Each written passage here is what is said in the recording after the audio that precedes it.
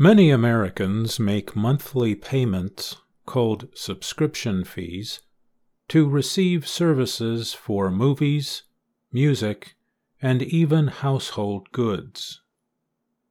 Now, some restaurants are hoping that they want to do the same for their favorite meals. Large companies like Panera and P.F. Chang's and small neighborhood restaurants are increasingly experimenting with the subscription model to bring in diners. Some offer unlimited drinks or free delivery for a monthly fee. Others will bring out your favorite appetizer each time you visit. They are following a trend. The average American had 6.7 subscriptions in 2022, up from 4.2 in 2019, says Rocket Money, a personal finance website. Gravitas is a costly restaurant in Washington, D.C. For $130 a month, Gravitas Supper Club subscribers get a 3-course takeout meal for 2 people.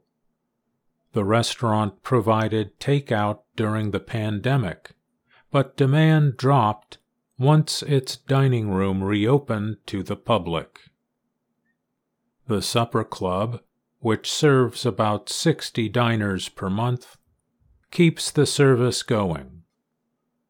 Matt Baker is the chef, or top cook, at Gravitas.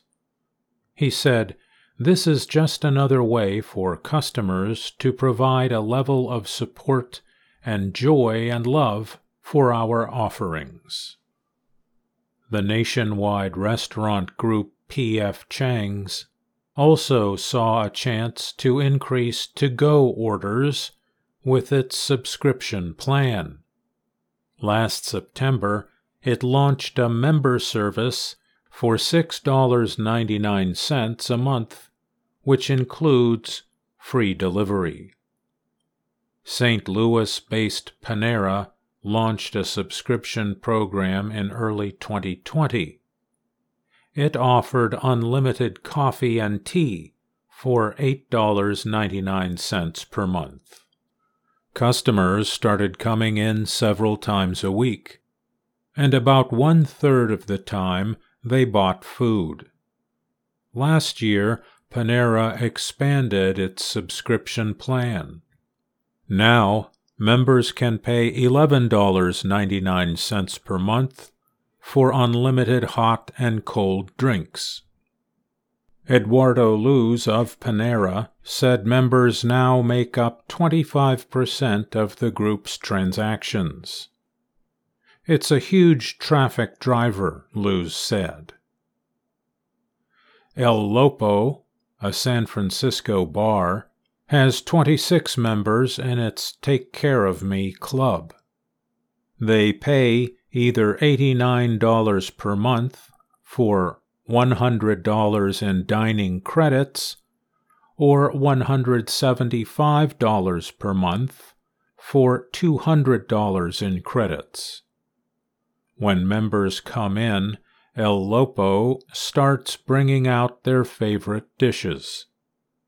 On each visit, they can give a free drink to anyone in the bar. El Lopo owner Daniel Azarkman started the club in March 2021 to bring people back after the pandemic. Now, he is hearing from restaurants all over the country that are interested in starting similar programs.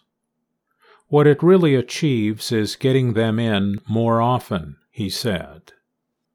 Rick Kamek leads industry relations at the Institute of Culinary Education in New York City.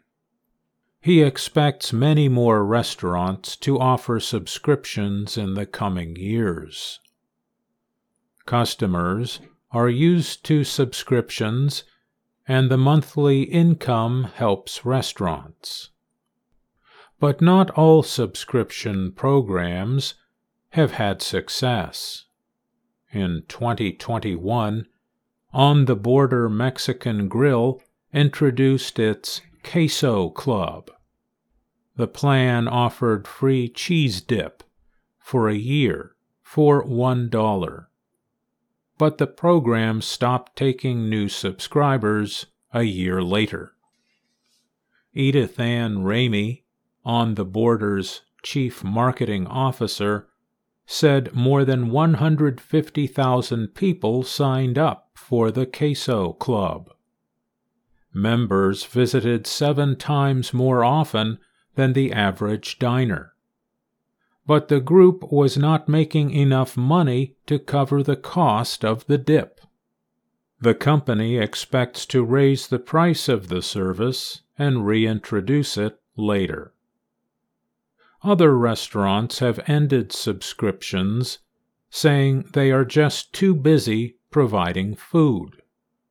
In late 2020, She-Wolf, a high-priced Italian restaurant in Detroit, started sending subscribers a box of pasta, sauces, and other foods for $80 per month. But when its dining room fully reopened 6 months later, it was too much work to put together hundreds of boxes. The restaurant now sends Italian wines to about 80 subscribers who pay $60 or more each month. The idea of subscriptions has spread to other countries. Pret a Manger launched its coffee subscription in Britain in 2020. As of November, it was being used 1.2 million times a week, and the group plans to introduce subscriptions for its businesses in France and the U.S. I'm Mario Ritter, Jr.